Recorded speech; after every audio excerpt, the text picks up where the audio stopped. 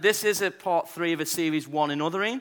And I use this boat as an illustration because basically I said we're not in this alone. We're not on this journey. We're not meant to be and do life alone. We're meant to do life with other people. And we're meant to be at one with God. That's our number one. The way we're made in God's image, it says in the Bible. We're here to be at peace with God, to be made right with God. But because we've made a mess in the world, we're not right with God. Because of guilt and shame and everything that comes with it, we're not right with God. So that's why God sent Jesus, who is the Prince of Peace. He was the righteousness, the Holy One sent by God, who did not do anything wrong but lived a pure life. Yet he was put on a cross for our sin. So when we believe in Jesus and accept Jesus in our lives, our sin is taken away and we receive God's righteousness and holiness into our hearts and we're made right with God. So the first thing we need to do is to believe in God in order to get in the boat. Okay? So when we do that, we're made one with God. We're made right with God. We don't make ourselves right with God by doing good, although God calls us to do good. We're made right with God by recognizing we need Jesus. We need God. We're not God. And we've all made a mess, and we've all fallen short of God's glory. Okay? That doesn't mean there's not good people that are trying and doing good in the world, and we need that. But made right with God is only done by faith in Jesus Christ, the Savior of the world. So I said, believing in Jesus gets us in the boat. But then I said, Jesus then puts us on the outside of the boat, not in the middle. We all like to be in the center. We all like our lives to be in control. But actually, God balances us out in life by causing other people to be in our world that we could love. Without other people, we can't outwork what God asks us to do, which is love God and love people. So if we're not around people, we can't love people. It's not an isolated project. God has designed it with people in the world that we are to love him and love one another. So then I said that's what we're here to do, is one anothering. We're here to learn out of one another on this boat called life. And it's like a journey. And along this journey, we get better at it. And God causes us to grow emotionally. Okay? And he causes us to grow morally as well. To be effective, to do good works. And I just want to say this, I believe there's good work in each one of us that God has put inside of us. It's like a call to do good in this world. And week 2, I said that each of us have got a specific oar that God wants us to use in order to bring good works into this world. And we have to go on a journey of discovering what our thing is, who we are, what we're good at. We can't force that. We have to just learn what our passion is, what our desire is, what we're good at, and we discover that on the journey. This week, I want to speak about keeping going on this journey, endeavoring on this journey, because one anothering isn't always easy. People, I'm not easy. Okay? I annoy people jumping around and clapping and making too much noise. Or, I've moved seats today. Woo! Check that out. Church world, somebody sitting in my seat. How do we cope with that? One anothering, especially in church, can be interesting. Can't we? Because we're control freaks and we want it our way and it's about me. But actually, God's called us to one another. And love isn't self-seeking. Love considers others above themselves. That's what Christ did. He was not self-seeking when he sought to bring into this world and to save you. He was not self-seeking. Love is not self-seeking. He was seeking you. He was not seeking himself. If he was seeking himself, he wouldn't have put himself on the cross. But he denied himself so that he could love you. So I want to talk today about this journey and keeping going and encouraging you to love one another, because it's not always easy, is it? Or is it just me who's difficult? We've all got our ways, haven't we? Beans on toast. Or is it beans on the side? We fell out over that when we first got married. You don't put the beans on the toast. I didn't know. Who told? Where is it in Scripture? I'm trying to find where it says in the Bible, beans on the toast or toast, beans at the side of the toast. There's so many things we fall out about. Doing the garden. I didn't know I was supposed to do the garden. Just because your dad did the garden doesn't mean I do the garden. So I have artificial grass now. I was hoovering it yesterday. I was hoovering the artificial grass. Just get that one. That's a brownie point, isn't it? I got leaves and bits on me grass. I'm there hoovering it in the back garden. Kids are looking at me, Daddy, what are you doing? I'm getting me bits up off the garden. Somebody said to me this morning, what's the point in having artificial grass then? I had artificial grass, I didn't have to mow it, now I've got to hoover it. Sim, I thought I've got myself pulled into this one. But listen, we've all got our ways and it gets difficult, doesn't it? But I want to speak this morning about keeping going on the one anothering because it's worth it. Okay, it's worth it because God one anothered for us. And he took the pain and he took the cross. So I think it's good that we take some things to him and model to the world who he is. So I want to read this scripture to you. I might add a little bit in. Don't tell me off. 2 Timothy 4 verse 7 says this. This is Paul writing to Timothy towards the end of his life, and he's been through some stuff. He's done some one anothering. He's been on some rapids, right? Up and down and been through things. And he says this is Paul, have fought the good fight. I have finished the race. I am at the end of this one anothering business. I have kept the faith. So Paul says it's not easy. He's writing to Timothy to encourage him in a church where he's a bit younger than Paul and he wants to encourage him. So it's to church leadership and elders, but I think we can all get something from this because we've all got personal fights going on. We've all got battles internally, externally, work, kids, relationships. We've all got some contention somewhere. We're all fighting a battle, aren't we? Or is it just me? I'm battling with myself most of the time. Insecurities, inadequacies. Am I good enough? Where's all that coming from? Oh, nobody recognizes me. No one loves me. Why don't I get... All of that comes up in us. Or is it just me? And we have this fight that's contending, that we're contending. And Paul says, I have fought the good fight. I have finished the race. I have canoed down the Amazon, and I am at the end. I have walked the Nile. Levison Wood. Does anybody like Levison Wood?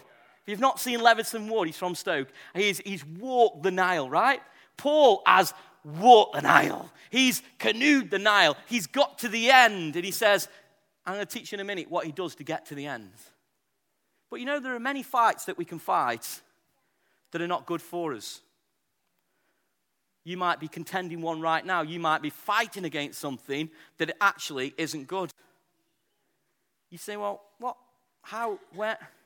We fight for points and prizes. Is anybody else like that? I'm competitive.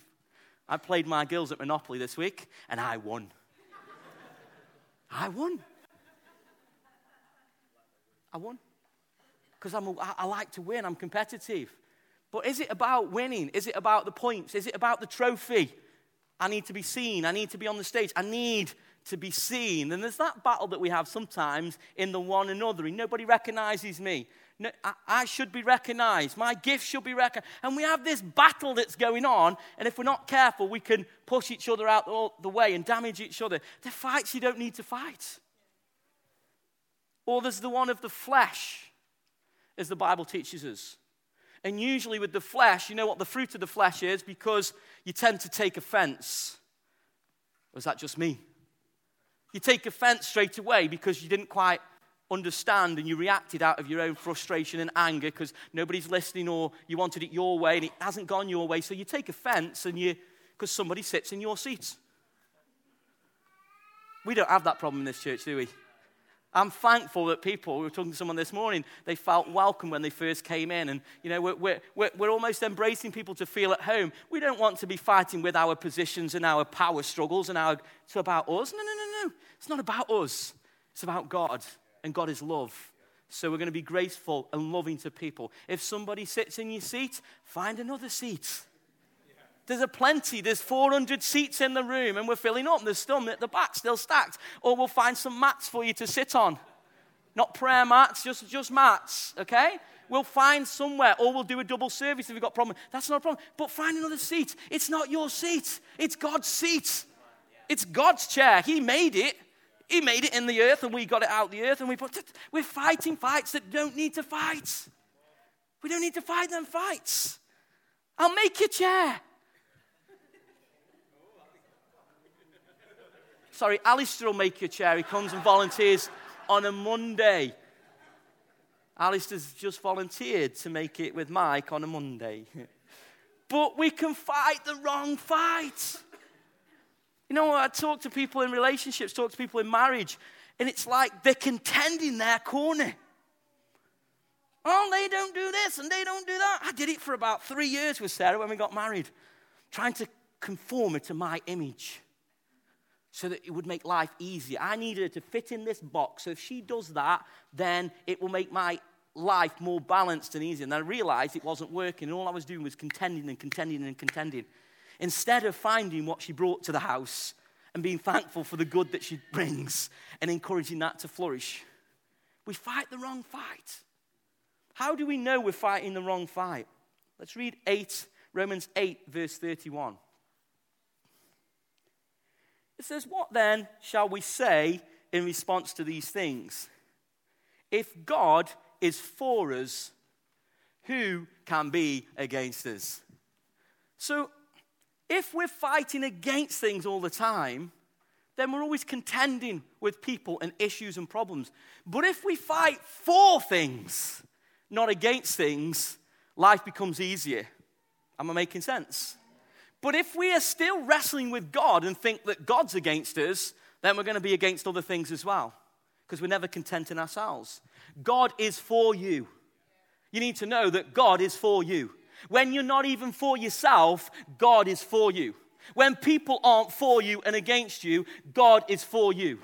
How do you know that? He died on a cross for you. He sent his one and only son because he was for you, to pay for your sin, your inadequacy, your unbelief, your doubt. He came and appeared through his son, Jesus Christ. God is for you. He's not against you. And if you're still battling with that, then you need to come to God and seek God and ask God and read what it says in the scripture. Paul writes it, God is not against you. He's for you. He might be against some things that you do that are not healthy for you in relating to people, but he's still for you. He is loving, kind, patient, slow to become angry, not like us. He's very slow to become angry. He is for you. He might point some things out in Scripture that are not healthy for you, but he's still for you. He's not against you, he's for you. In your marriage, are you contending with your partner? Are you fighting fights that you don't need to fight anymore? Instead of fighting against things, start to fight for things. Start to fight and breathe life into it and encouragement into it. Because that's going to help rather than being against things all the time. Are you still with me? Some fights we don't need to fight. We don't need to fight for the seat, and we know that in church. But we need to fight for things. So there's a wrong fight that we can get into. Our own ego, greed, pain. We can speak out of pain and react out of that rather than out of forgiveness and love. So we can fight the wrong fight. I'm going to read 6. Am I still on? I'm in and out. 2 Corinthians 6, verses 3 to 10. And this is Paul, who's fought the good fight, and he's been through some rapids, okay? And along his journey, there's been some roadblocks that could have stopped Paul fighting and carrying on in the faith, fighting the good fight. And he comes across some things, and he says this to encourage people. We put no stumbling block in anyone's path so that our ministry will not be discredited. You see, this journey is not just about me and my family. It's about others on this journey. And I have a responsibility not to put roadblocks in the path, not to build walls, take offense easily, fight back, react in anger. I have a responsibility now. As the church, as a representation of God, as a leader, I have a responsibility not to put roadblocks in the way and build walls towards people. Are you still my friend? You have a responsibility in your home. You have a responsibility in the world not to build walls with people, but to love people and show them good work. That's why them at Abbey Alton, they want to do good and out these. They could easily take offense when they come in. Well, why aren't you doing that? But they don't. They want to love them and build with them. We have a responsibility not to put roadblocks. It says, rather, as servants of God, we commend ourselves in every way, in great endurance, in troubles, hardships, and distresses. Paul went through some stuff. You think you're having a bad day, Read what Paul went through. You know, instead of putting it on Facebook, you've got a cold, right? Read what Paul went through. Okay? I'm having a bad day. I've got a cold. No, you're not having a bad day. You've got a cold. Is it just me? If you're that bad, you wouldn't have the chance to put it on Facebook because you'd be on your bed. So you're obviously well enough to write on Facebook. You're not that ill. You're not that ill. You've got the strength in your fingers to type. You've got breath in your lungs. You're not dying. You're melancholic and feeling sorry for yourself. Get up, grow up, and fight the good fight. You're actually putting roadblocks on Facebook that isn't helpful for people. Amen? You don't need to put roadblocks. You need to breathe life, new life. It says this, rather as servants of God in every way, in great endurance, in troubles, hardships, distress, in beatings, imprisonments, in riots, in hard work, sleepless nights. That's not including having kids. Sleepless nights, hunger. This is a bad day Paul's having on this journey. And there's some rocks that he's trying to avoid in the rapids of life and get past them so it doesn't discredit his ministry and what he believes in his heart. Paul had a choice. He could have discredited Christ and denied Christ, but he didn't. He found a way to maneuver through the hardships and to get through and to model Christ to others in that community. We all have a wrong fight. Paul could have hit back. He could have got people and rallied people to react and to kill people, but he didn't. He knew how to do that. He'd done that before he met with Christ. He knew how to put roadblocks and to kill people. He knew how to do that. Paul could fight. He could rally people like that. But he didn't. He did it a different way. And Christ appeared to him on the road. Christ became the roadblock for Paul on that day. Right? He says, you're putting roadblocks in my ministry. You're hurting the body of Christ. You're discrediting my name. And Christ himself turned up to Paul on the road from Damascus. Why? Because Paul was putting roadblocks in the way. The Messiah himself, Jesus, turned up personally to him. You're putting roadblocks in the way. He didn't say that. Right? So Paul, right? I'm not putting any roadblocks anymore. I'm going to do what I need to do. So then, if we know the wrong fight that we shouldn't be fighting, we've got to get on board with the right fight. Amen? We've got a right fight to fight. It's a good fight. Some of your marriages, they're worth fighting for. Some of your relationships, they're worth fighting for. Your kids, they're worth fighting for. Your job sometimes, it's worth fighting for. Injustice, come on. There's some things, justice that needs to be fought for. It's worth fighting for. Can you see what I'm saying? We're not against things. We're for things. We can go, the church has gone on about abortion for many years, right? And I don't want to get into that argument. It's not that simple. It's complex. But here's the deal. We should be pro-life. We should be for marriage, not against divorce. Come on, we've got some good marriages in here. You need to celebrate one another, not be against one another. You've got enough battles going on in the world that you're facing. You don't need to battle with one another. You need to get together and say, come on, we're together. We're fighting a good fight. We're modeling what it is to have a good marriage. We've got to be pro-life, pro-marriage. It's a good fight. The church has kept quiet too long. We need to be for things. We need to be for one another, encourage one another. Who have you encouraged this morning? The person next to you. How are you encouraging them? How are you serving them? This is where it gets real. Who are you serving? This is the good fight. It doesn't just happen, but we have to say, right, I'm on with the good fight. I'm on board. I'm in the boat. What do you want me to do? There's a good fight that's worth fighting for. Jesus fought the good fight to the end. He denied himself. I'm on board with Jesus. I want to fight the good fight. I've got a problem with debt, and no. Right, let's fight the good fight then. Let's put some things in place that helps you get out of debt so you can find some freedom. I'm struggling with inadequacy. Right, find someone who can help you and teach you, read the word and pray for you to get you out of that so you can renew your mind and become free in the name of Jesus. Amen? These are the fights you need. It's worth fighting for. Because your kids can be worth fighting for. If you're not a parent and you're a student, you've got a career coming which is worth fighting for. It isn't just going to happen. You've got to fight for it. You've got to work hard. You've got to persevere. You've got to be committed. You've got to go again when you get knockbacks and you say, oh, that's not for you. No, come on, get back up. Find something else. That one wasn't for you. Right, get back up. Shake it off. Let's go for this one then. Amen? You're going to have challenges and battles and things going on, but you've got to fight that good fight. Drink. There's a good fight worth fighting for. Let's look at how Paul fights this good fight. And just go back to that scripture. 2. That's it there. Brilliant. Okay, so it says, all of that stuff going on, right? All of them problems, which really compared to our stuff's nothing, is it? It might be, though. It's still something. It's still a battle. It's still a challenge for you. It says this, sleepless nights and hunger. And then he says this.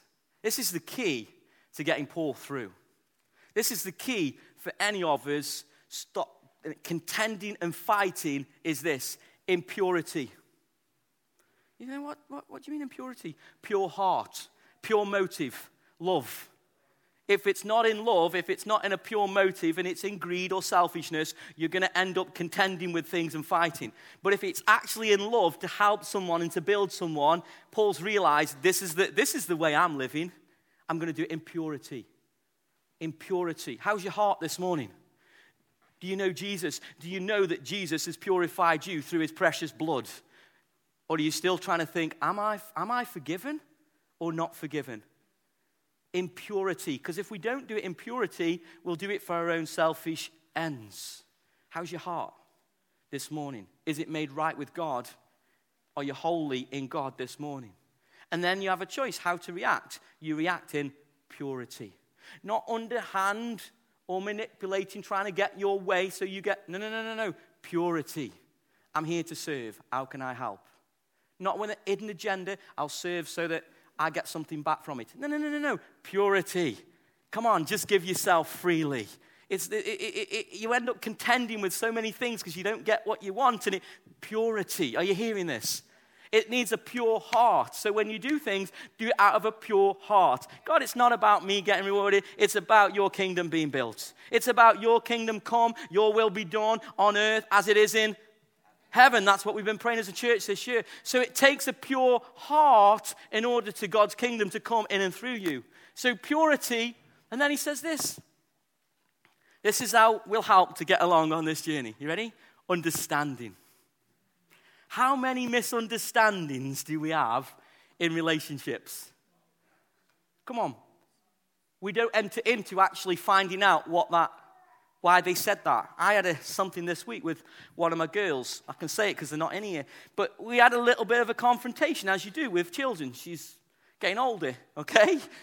And she said something and really seemed to overreact. And I was like, pfft. And sometimes then I react over that. That's not on. And you kind of react like.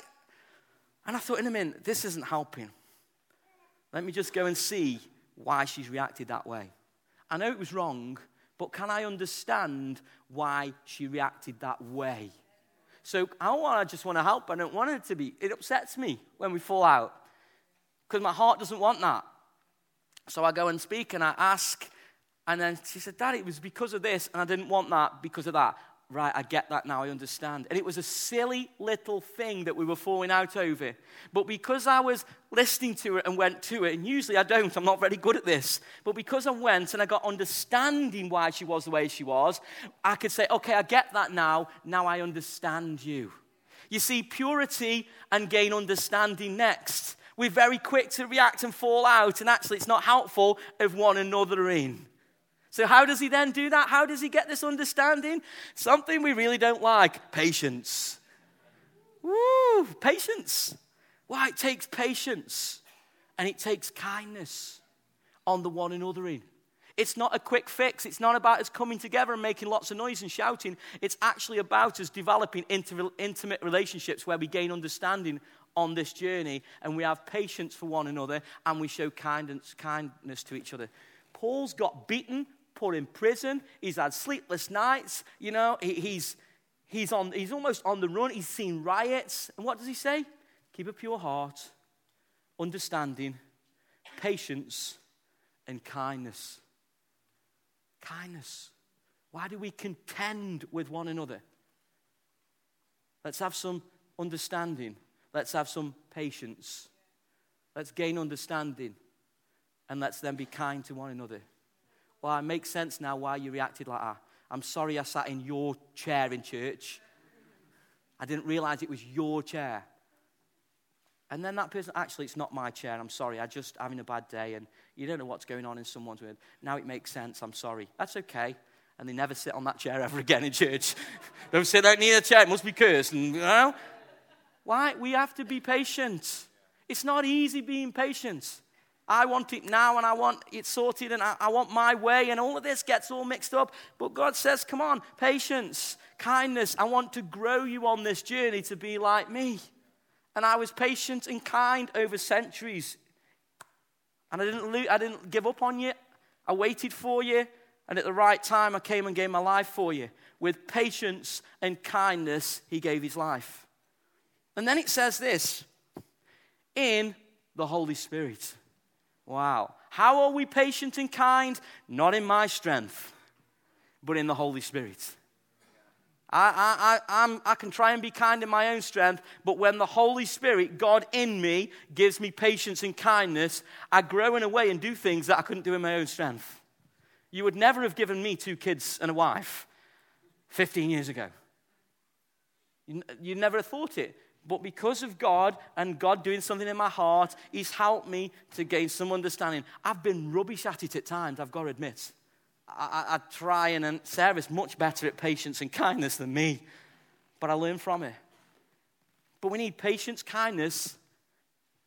But we can have something in the Holy Spirit that helps us to overcome things that we couldn't understand or we couldn't overcome in our own strength. How does Paul overcome beatings? How does he overcome riots? How does he overcome, poverty and having nothing? Yet he says, purity, understanding. Let's understand where these people are coming from. They're blind. They don't understand. I'm going to be patient with them. I'm going to be kind with them. But it's not in me that I do this, but it's in God's Spirit that is in me, he says. In the Holy Spirit that empowers you for life, empowers you to overcome, empowers you to break through, empowers you for your marriage to become all things new. It empowers you to break through addiction. It empowers you. It's not our power. And then he says this, and in sincere love, in truthful speech, and in the power of God. You see, there's a power in God, in God's Spirit, that he can give you to overcome things you couldn't overcome in your own strength. That's what Paul used. And if we're going to one another, we need the Holy Spirit. We need to have an expectancy that God gives us a power to overcome. A power for you to one another on this journey. So that you can stick with one another. You can stick in your marriage. You can stick in the church. You can make a difference in the world. So there's a good fight that's worth fighting for. Are you still with me? There are wrong fights we can have, but there are good fights we can have. And then Paul says this, with weapons of righteousness in the right hand and in the left. So there are weapons that God gives us. One in the left and one in the right, Paul says. He's battling and contending with 2 things. To do what's right all the time. He's got this contention, this battle. It's like on this journey, he's getting knocked here, there, and everywhere and being discouraged and everything's coming at him. He says, but I've got weapons in my right and in my left hand. What is he contending with? He's contending with troubles. He's contending with hardships. He's contending with battles. Anybody else have problems in this world? Anybody got something or somebody who comes at you or says something or mistreats you or dishonors you in your workplace or somewhere and you think that shouldn't happen like that, but it does because that's the world we live in. There are a lot more going on around the world and probably in our world that we can look at. But Paul says this, do what's right. He says, this is all going on, but this is what I'm doing. I'm doing what's right. I'm battling in this hand with troubles and still doing what's right. They're mistreating me. They're abusing me. And he goes on to say this, next bit. Through glory and dishonor. He's getting honored, then dishonored. And he says this, bad report. Church is having a bad day. Then he says this, good report. Woohoo! Then he says this, known, yet regarded as imposters. Genuine, yet regarded as imposters. Known, yet regarded as unknown. Dying, and yet we live on.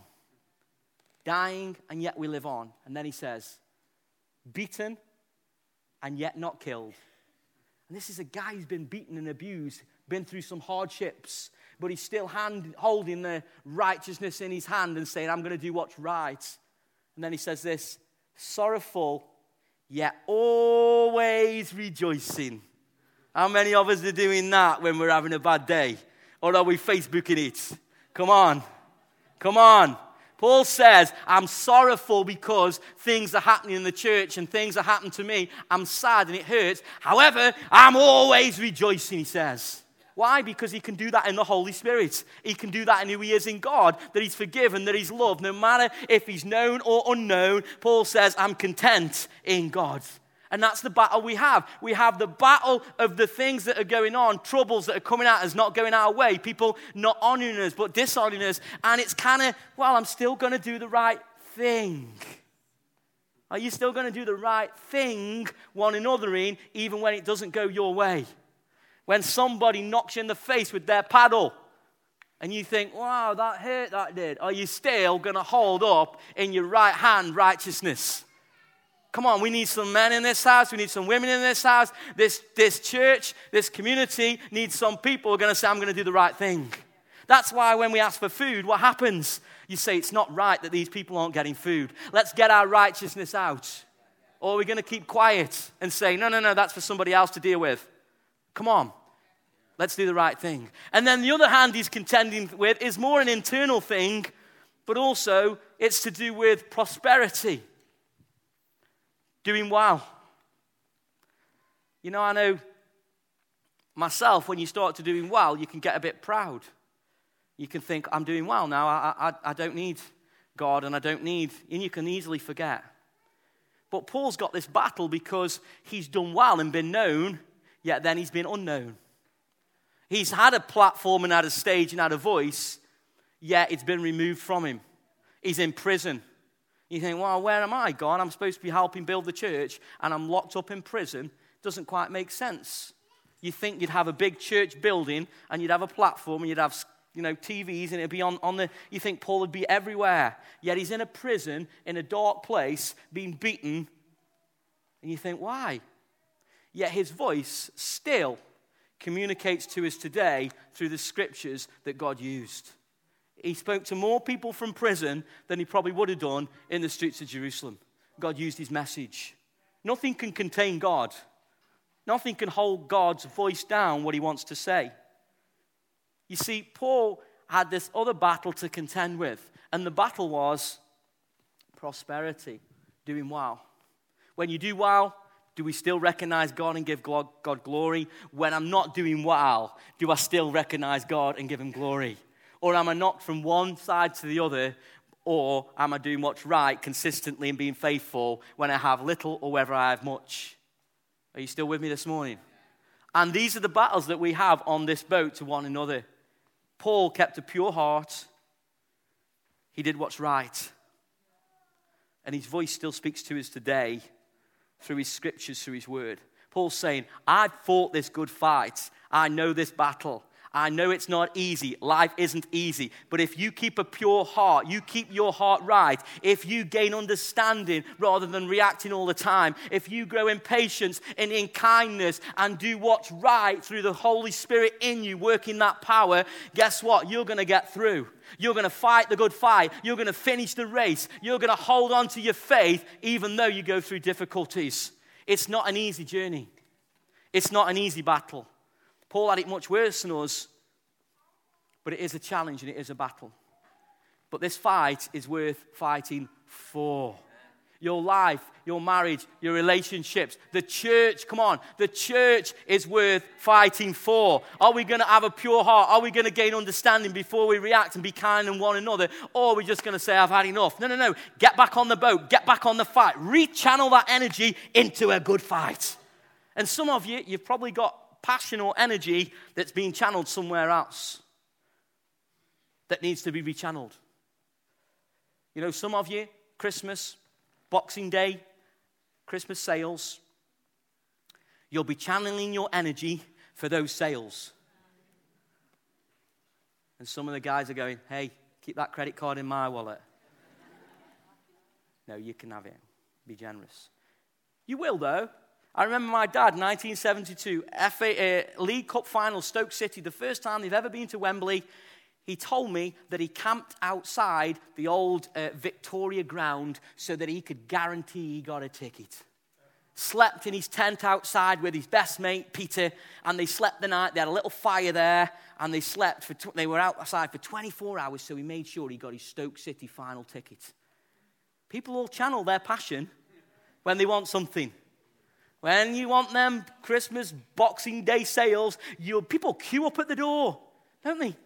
They're there, not waiting. And then the doors open, they get the door out, and they're like, get out of the way. Have you ever seen them?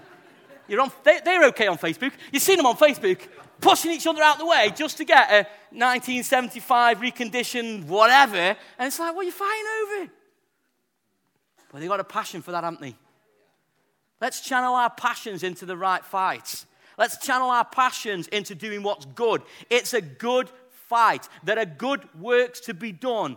That's why we're collecting food. And I'm amazed at people's response because they know it's a good thing to do. You've got good work inside of you to do. Get on with the good work. Find out what it is. Do good to people. Encourage one another. It's a fight worth fighting for.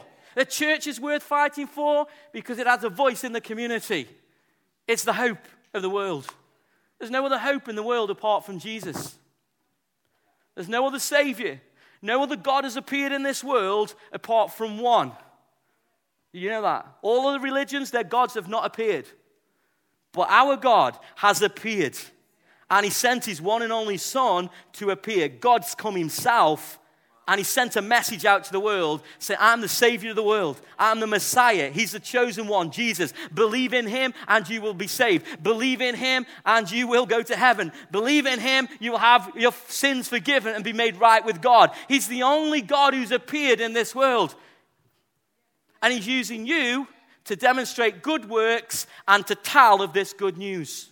He's not going to use anybody else. This is a fight that's worth fighting for. This has eternal consequences. This is not just a fight that you have on the streets, or this is an eternal consequence.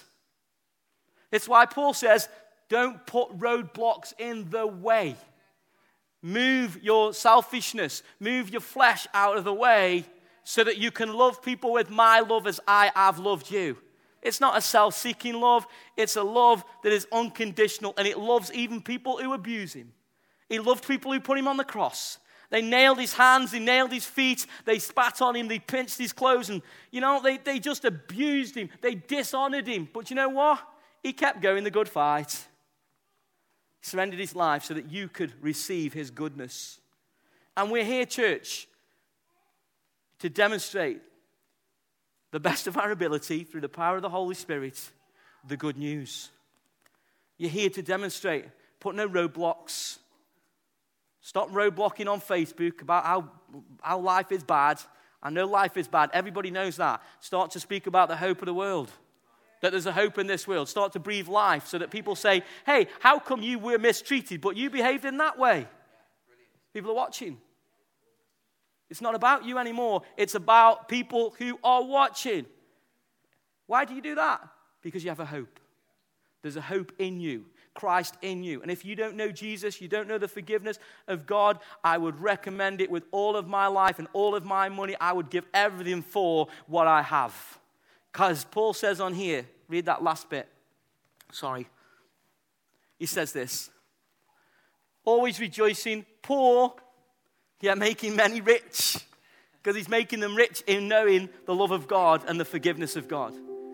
Yet, he says here, having nothing. Paul has nothing. I don't have anything. I'm in a prison. I've been abused. I'm not known anymore. I don't have the trophies and the prizes and the points. I am nothing in this world, Paul says. Yet he says, I possess everything. I have everything. What is that everything? It's Jesus. Jesus is the Word of God. Jesus is the one who all things were made through. When God spoke, he spoke through the Word that is Jesus. All things were made through him. He's the name above all names. He died on the cross for you. He gave his precious blood for you. It was hard, it was painful, but he kept going for the end because he was fighting the good fight for you. And it's our time now to fight the good fight. To rise up as a church and say, do you know what? I'm on with the good fight. I'm on this fight. And I'm going to put my self things to the side, and I'm going to get on board with fighting the good fight. There's good inside of each one of us. There's good works in each one of us. Whether you're a teacher, a doctor, a musician, a creative person, a father, a mother. By the way, when I said last week fathers on that example, they're women as well. Who've got a secure leadership and identity. There are people in this house that have got that call on your life to make a difference. And my prayer is that you will know who you are. You will be secure in that, knowing the calling on your life to fight this good fight. We're not against things, we are for things, because God is for us. We're going to pray. It's a good fight worth fighting for. I remember when I surrendered my life to Christ, I thought I had everything in this world and I was concerned what I was giving up. But when I realized actually I had nothing, and the things I held on to, they weren't really that valuable. But what I found later on, the things that I did give up, especially the people God brought back to me and redeemed them, because that's who God is. God is good. Let us pray. Let's just bow our heads for a minute. Let's just not rush.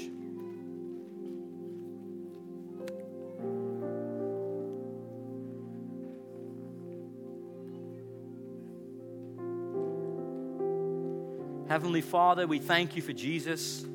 We thank you for leading the way, Jesus. You are the greatest one anotherer. You one anothered for us. You didn't one another for yourself. You one anothered for us.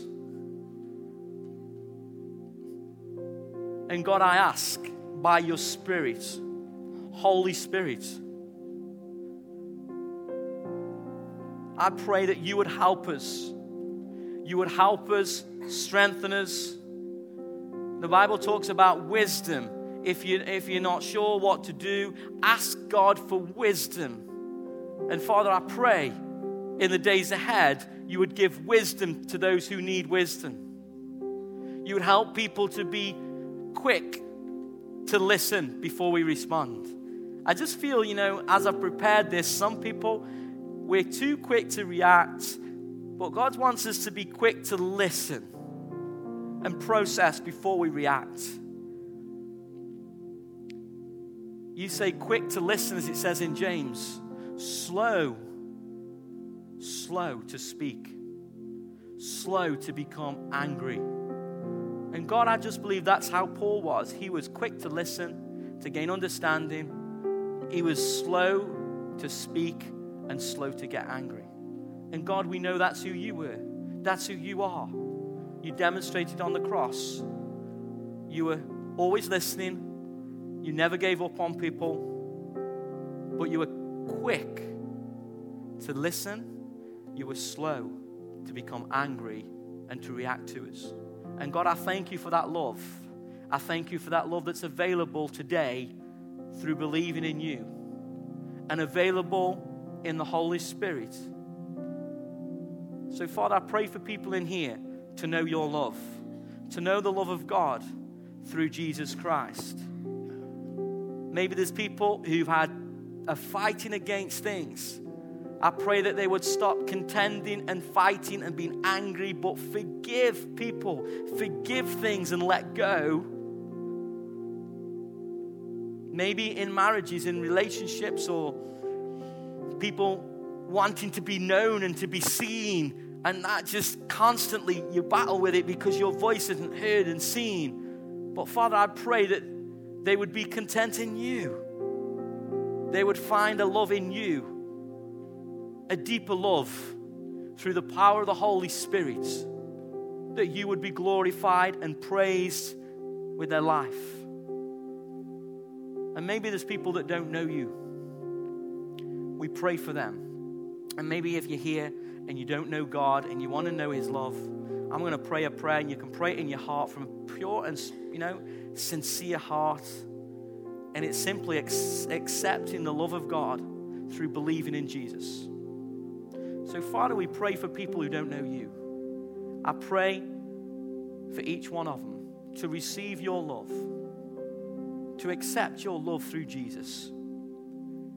And we thank you for the forgiveness. We thank you for your love, that you are patient and kind.